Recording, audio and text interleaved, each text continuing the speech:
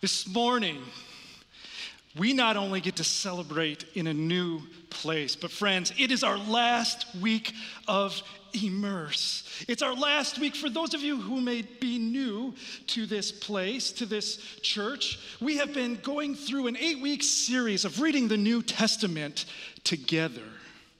And this is our last week. Now, some of you will be meeting this week, and you'll be finishing up John's writings. So John's story of Jesus, the letters that John wrote, and then the vision that God and Jesus gave to John. And friends, this morning, I am full of hope. And I'm full of hope because we've spent the last 8 weeks walking in the footsteps of Jesus. We've spent the last 8 weeks hearing God's voice.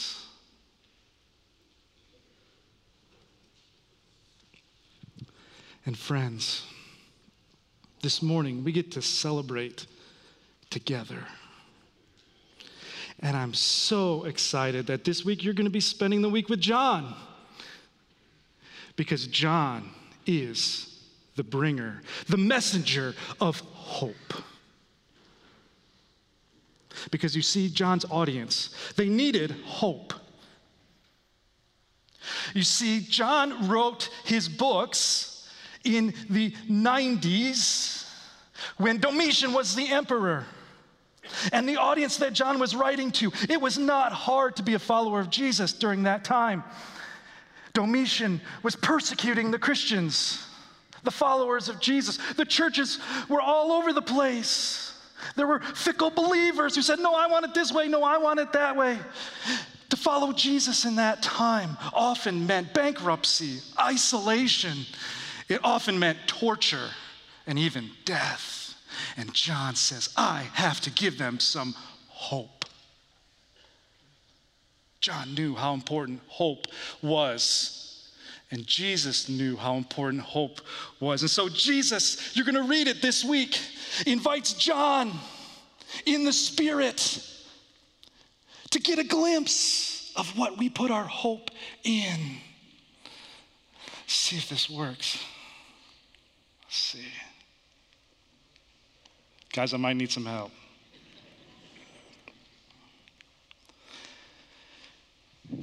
Suddenly, I heard behind me a loud voice like a trumpet blast. It said, write in a book everything you see and send it to the 7 churches in the cities of Ephesus, Smyrna, Pergamum, Thyatira, Sardis, Philadelphia, and Laodicea. And this is what John saw. When I turned to see who was speaking to me, I saw 7 gold lampstands, and standing in the middle of the lampstands was someone like the Son of Man. When I saw him, when I saw Jesus, I fell at his feet as if I were dead. But he laid his right hand on me, and he said, don't be afraid.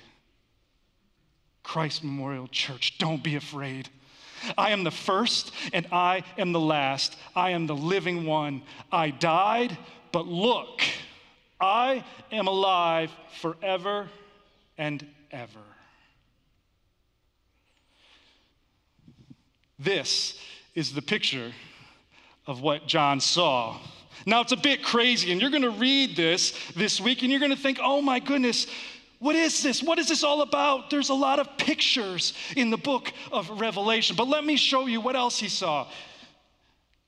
Day and night, they never stop saying, these are the people who surrounded God's throne. Jesus, holy, holy, holy is the Lord God Almighty, who was and is to come. You see, John got this picture, and this picture was of worship, continual worship. And then John gets this picture where Jesus says to him, and the one sitting on the throne said, look, I am making everything new. And then he said to me, write this down, for what I tell you is both trustworthy and true. You see, John gets this picture of continual worship, but it's going to be all new. And Jesus says, tell the people, tell them that there's something else. I'm going to create something new, friends. There will be a day when there will be a massive movement in heaven and everything on this earth will change dramatically and we won't recognize it and it will be new. I think sometimes we think we want to hear, what is it like? What will it be like? We don't know. We have nothing to compare it to. But get this. Jesus says, I will wipe every tear from their eyes. There will be no more death, no more mourning or crying or pain, for the old order of things has passed away. You see, friends, words are going to lose their meanings. Words like history, historian, death, dying, hurt, suffering, wrinkles. It'll all lose their meaning because there will be a new creation. And you know what's cool? This is the vision. After this I looked, and there before me was a great multitude that no one could count from every nation, tribe, people, and language, standing before the throne and before the Lamb. You know what John saw in his vision? That we would be together. So here's the picture. Continual worship, friends. Something new. And that we will be together. And you know what gives me hope? We got to practice that this morning. We got to practice, friends, what we will get to do together in eternity. And that gives me hope. And imagine the folks who got this letter that John wrote. Can you imagine?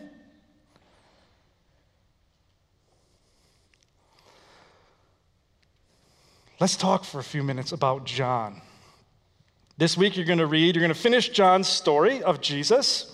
You're also going to read the letters that John wrote, and you're going to read the vision. So who was John? Well, we first get introduced to John, and he's young. We think that John may have been a teenager. He may have been 13 to 15 years old, and we first meet him on the shores of the Sea of Galilee. He's fishing with his brother James, with Peter and Andrew, with his father Zebedee. And Jesus comes walking down the shore, and Jesus looks at them and says, I want you to catch and fish for people. I think you can be like me. So come and follow me. I want you to be a disciple who makes disciples. And John takes on this challenge. Now, what's fascinating is we also get little details of John, and I think this is what is fun. This is the cultural context. Now, we know because John and James and his father had hired men, they were probably a pretty well-to-do family. We also know that later on, you're going to read this week, is that John had special access to the priesthood. In fact, when Jesus goes before the high priest, John is right there in the courtyard.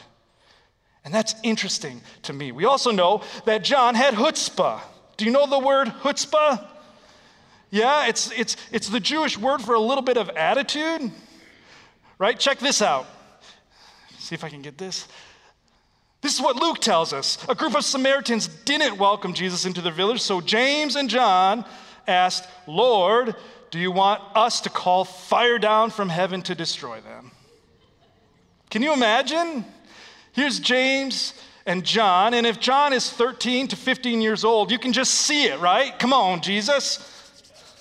We'll take care of this for you. And so Jesus gives them a nickname. It's this. These are the 12 he appointed. Mark tells us this. Simon, to whom he gave the name Peter, James, son of Zebedee, and his brother John. To them he gave them the name Boanerges, which means sons of thunder. Can you imagine? As you read this week, you're going to read that John calls himself the disciple that Jesus loved. Right?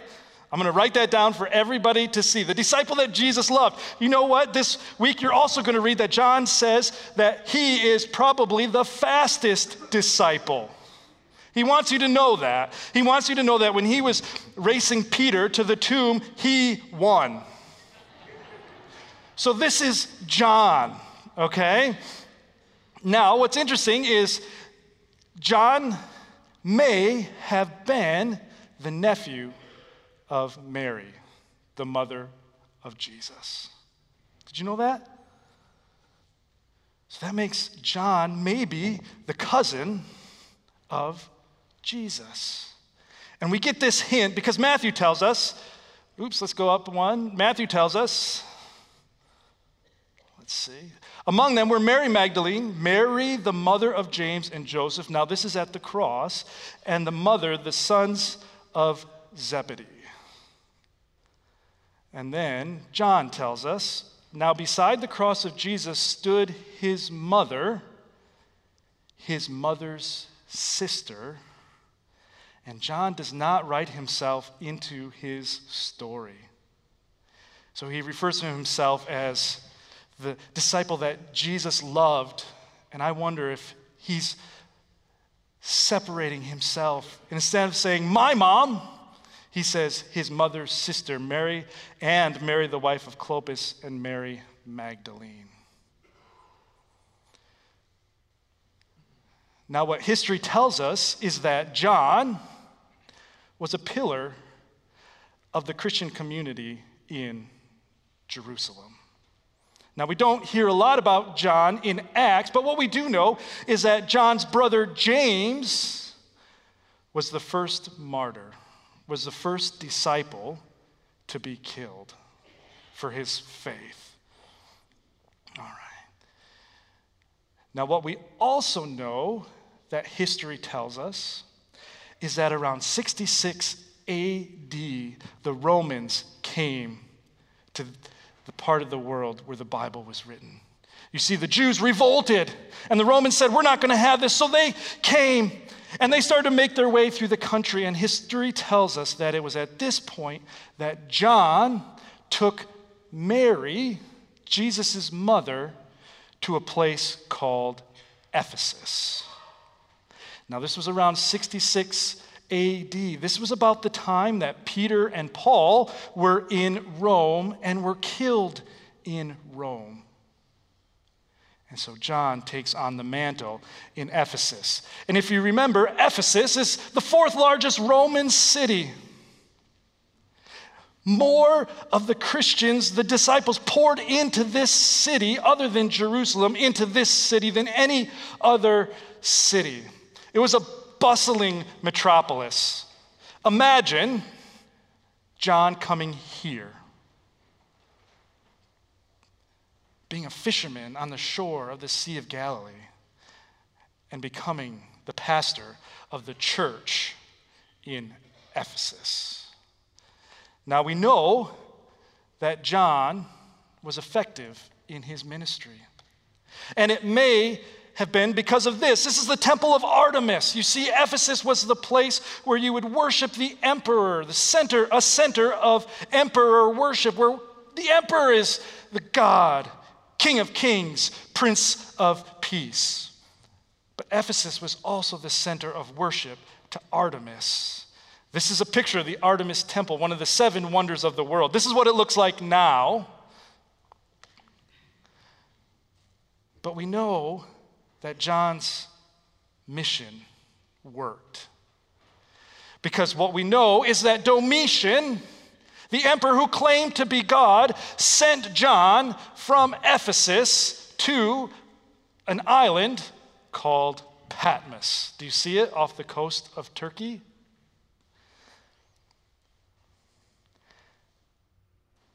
And John was banished. But what history also tells us is that in 96 AD, when Domitian died, John went back to Ephesus. And John was probably the only disciple who died of natural causes in Ephesus. But it was before John went to Patmos that he wrote the story of Jesus. Now think about this. If John wrote, it was probably around 90 AD. Do you remember when the other gospel writers wrote their gospels? Around 45, 50? John would have written 30, almost 40 years later. He was probably an 80-year-old man. And I wonder if John said, okay, I've read all these other stories. Now I'm going to tell my version. I'm going to fill in the gaps. So as you read this week, you'll notice it's a very different story.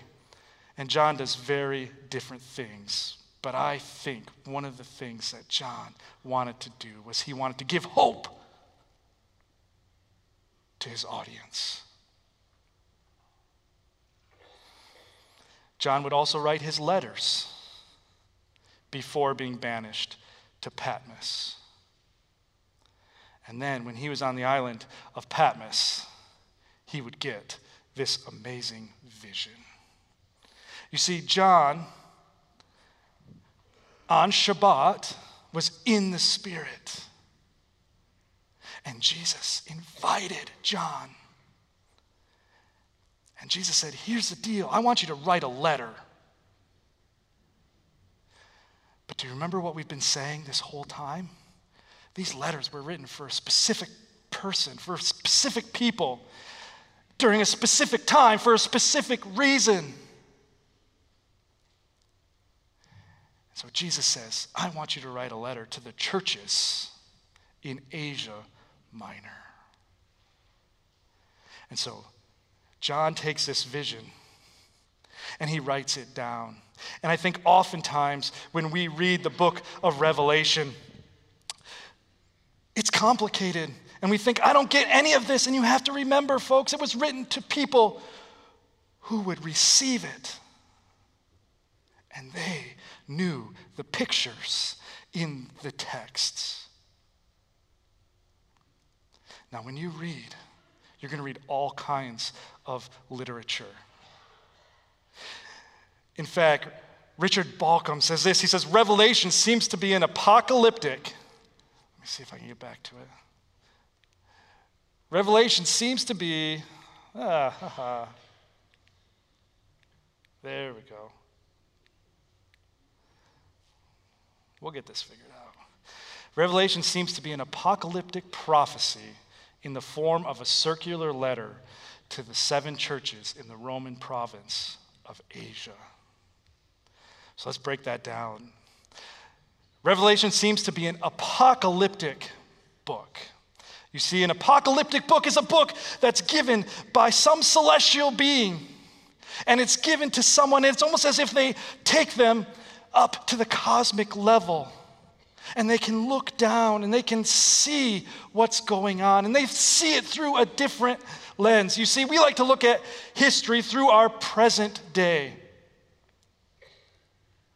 But apocalyptic literature likes to look at the present day through the future. You see, they say, this is what it's going to be now. Let's look at the present. Apocalyptic in Greek means unveiling. It's as if Jesus said, I need to show you something. I'm going to unveil it. Let me show you this. Prophecy. You're going to read prophecy. Now, when we read prophecy, when we think of the word prophecy, we think of, okay, it's going to tell us what's going to happen in the future. Kind of a fortune-telling type thing. This is what to expect. But in the ancient world, you know what? Prophecy was more about what was happening today.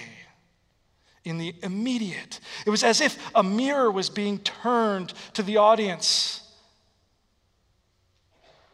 And they were being shown either encouragement or they were being challenged to repent.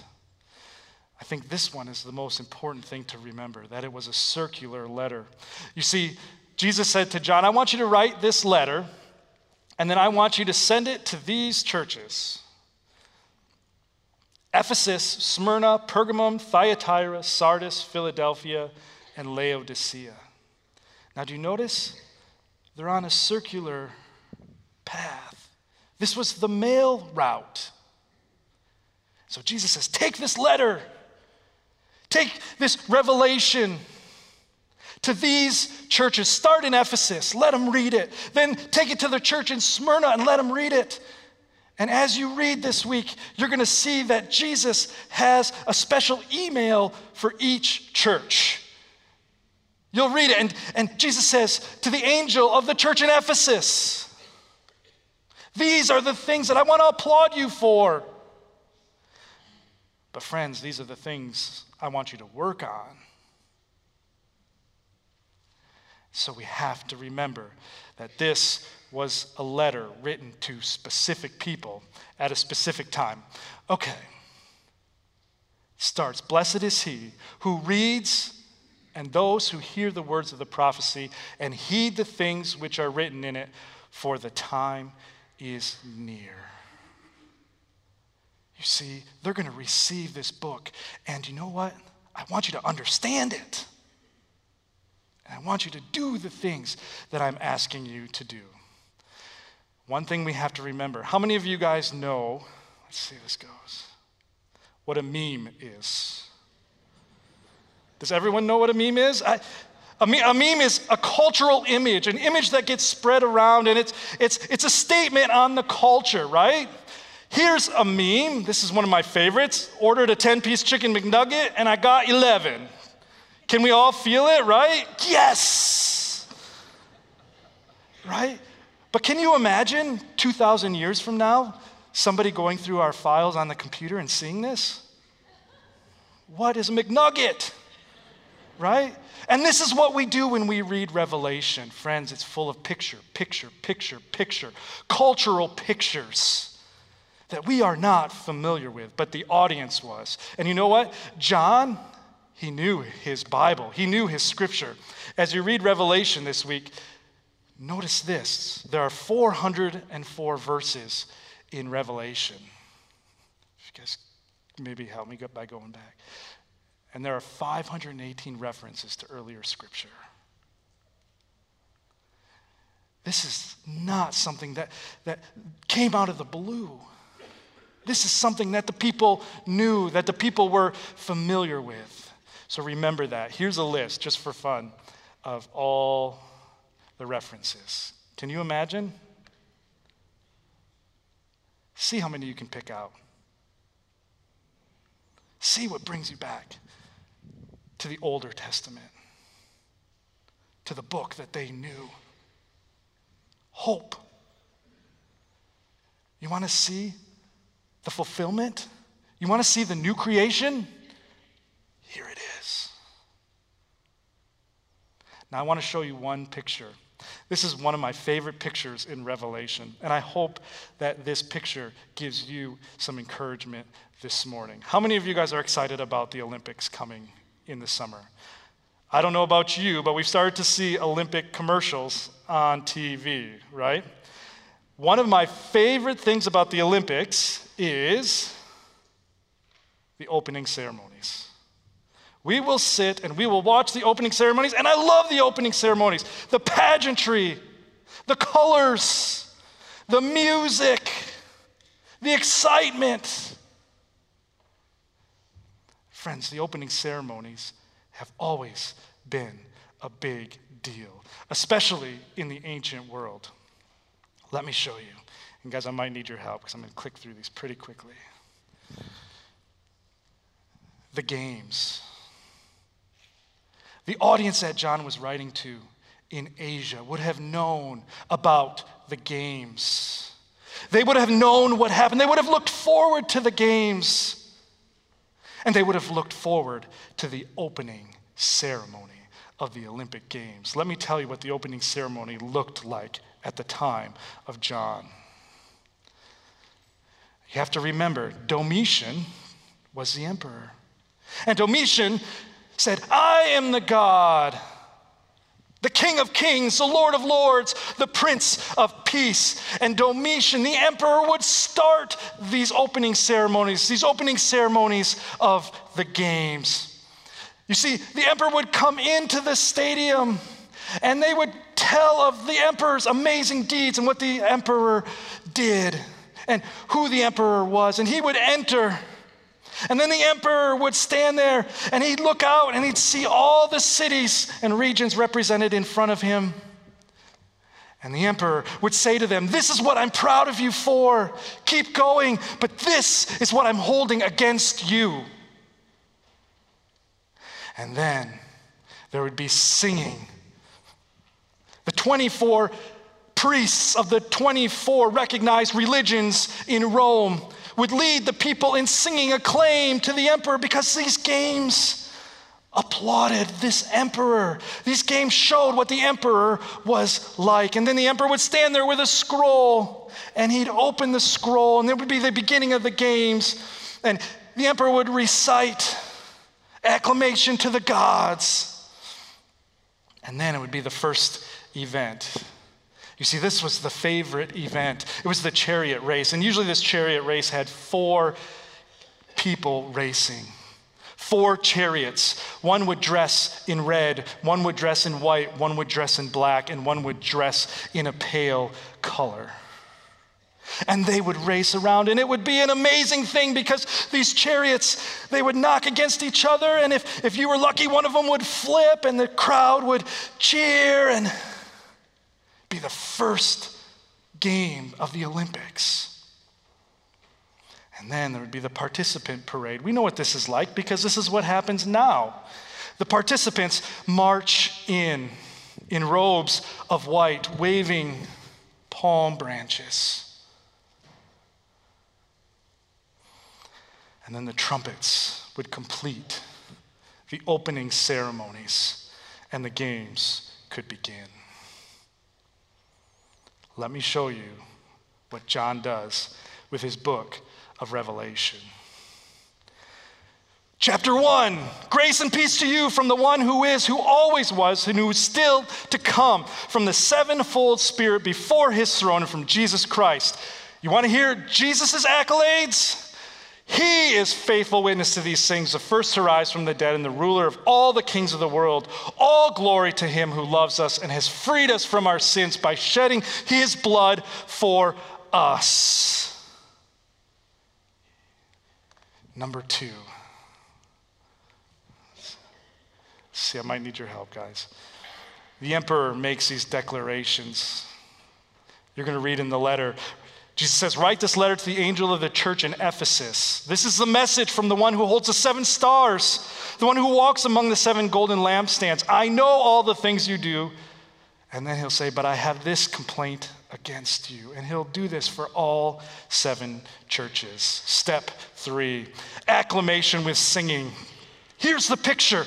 Revelation 4, I saw a throne in heaven, someone sitting on it. 24 thrones surrounded him. 24 elders sat on them. They were all clothed in white and had gold crowns on their head. Day after day, they never stopped singing, "Holy, holy, holy is the Lord God Almighty, who was and is still to come." Step 4.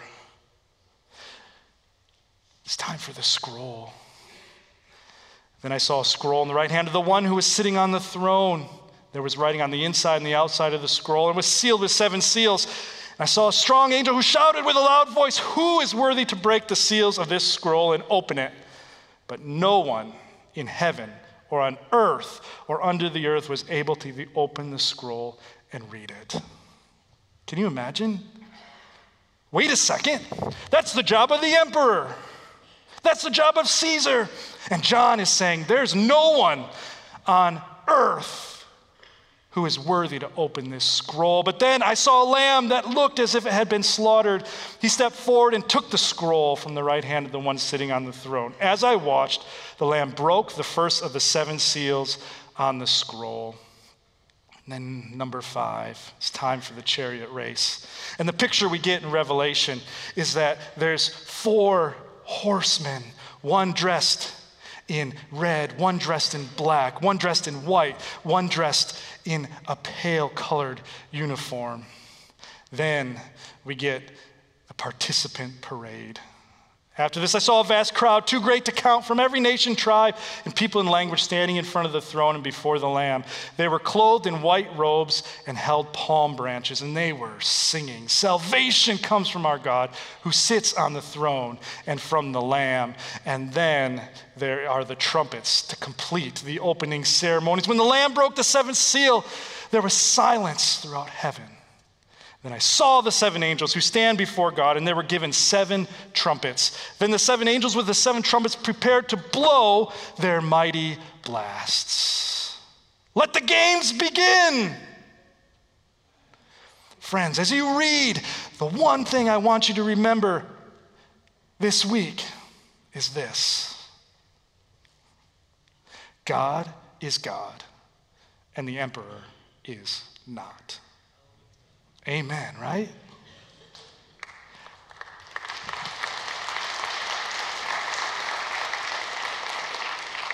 Friends, do you see what John did? To a group of people who needed hope, John said, the emperor is not God. God is God, and he is seated on the throne. And John put life in the basket. He says, this is an Olympic event. And you know what? He says, you are the participants, and you run so that God has the glory. Paul picks this up, and Paul says, you need to run like you want to win. Josh shared with us a verse. It's one of my favorite verses in the whole Bible. It says this: "Therefore, since we are surrounded by such a huge crowd of witnesses to the life of faith, let us strip off every weight that slows us down, especially the sin that so easily trips us up, and then let us run with endurance the race God has set before us." Friends, I don't know what you walked into this place with this morning. I don't know what kinds of things you heard this week, whether it was a call from a doctor that said the word cancer, or whether it was, I don't know what it was.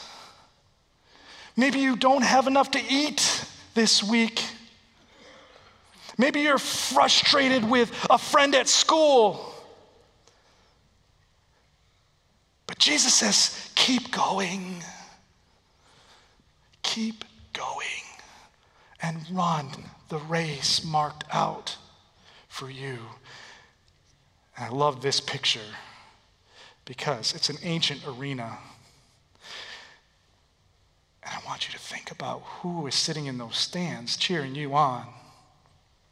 Friends, we sit in this place because we stand on the shoulders of those who have gone before us.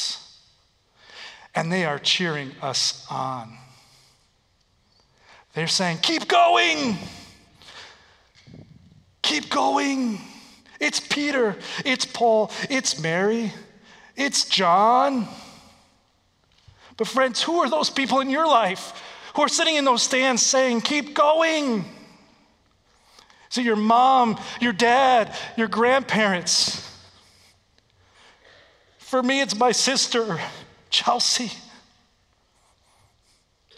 who sits in those seats and says, keep going.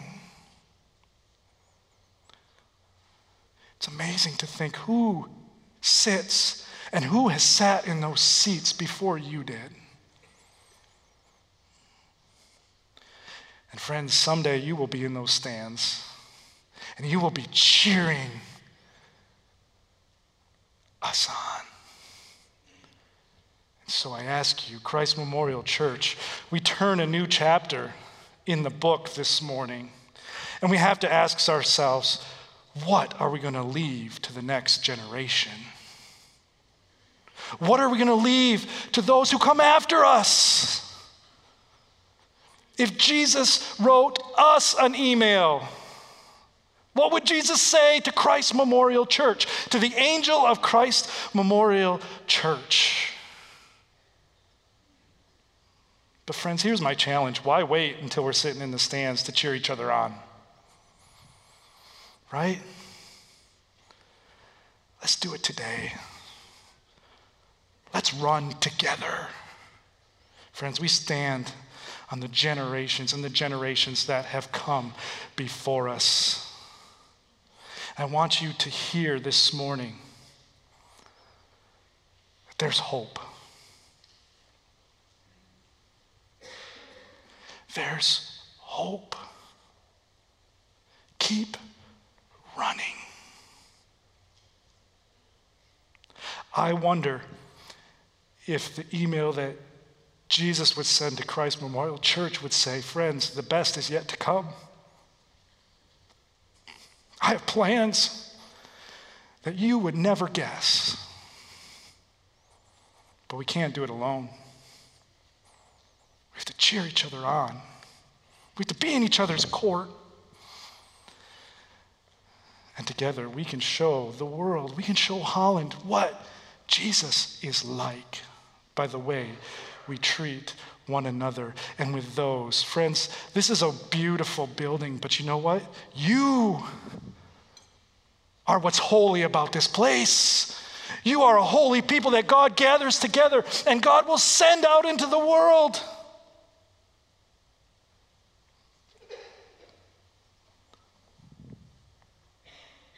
So are you in?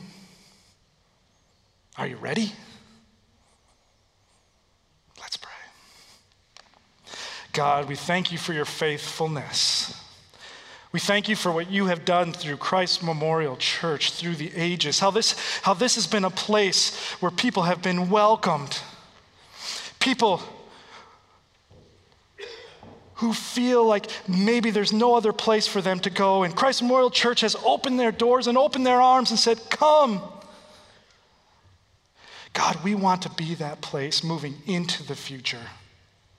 God, we want to be a place where when people show up here, they see a picture of what heaven could be like.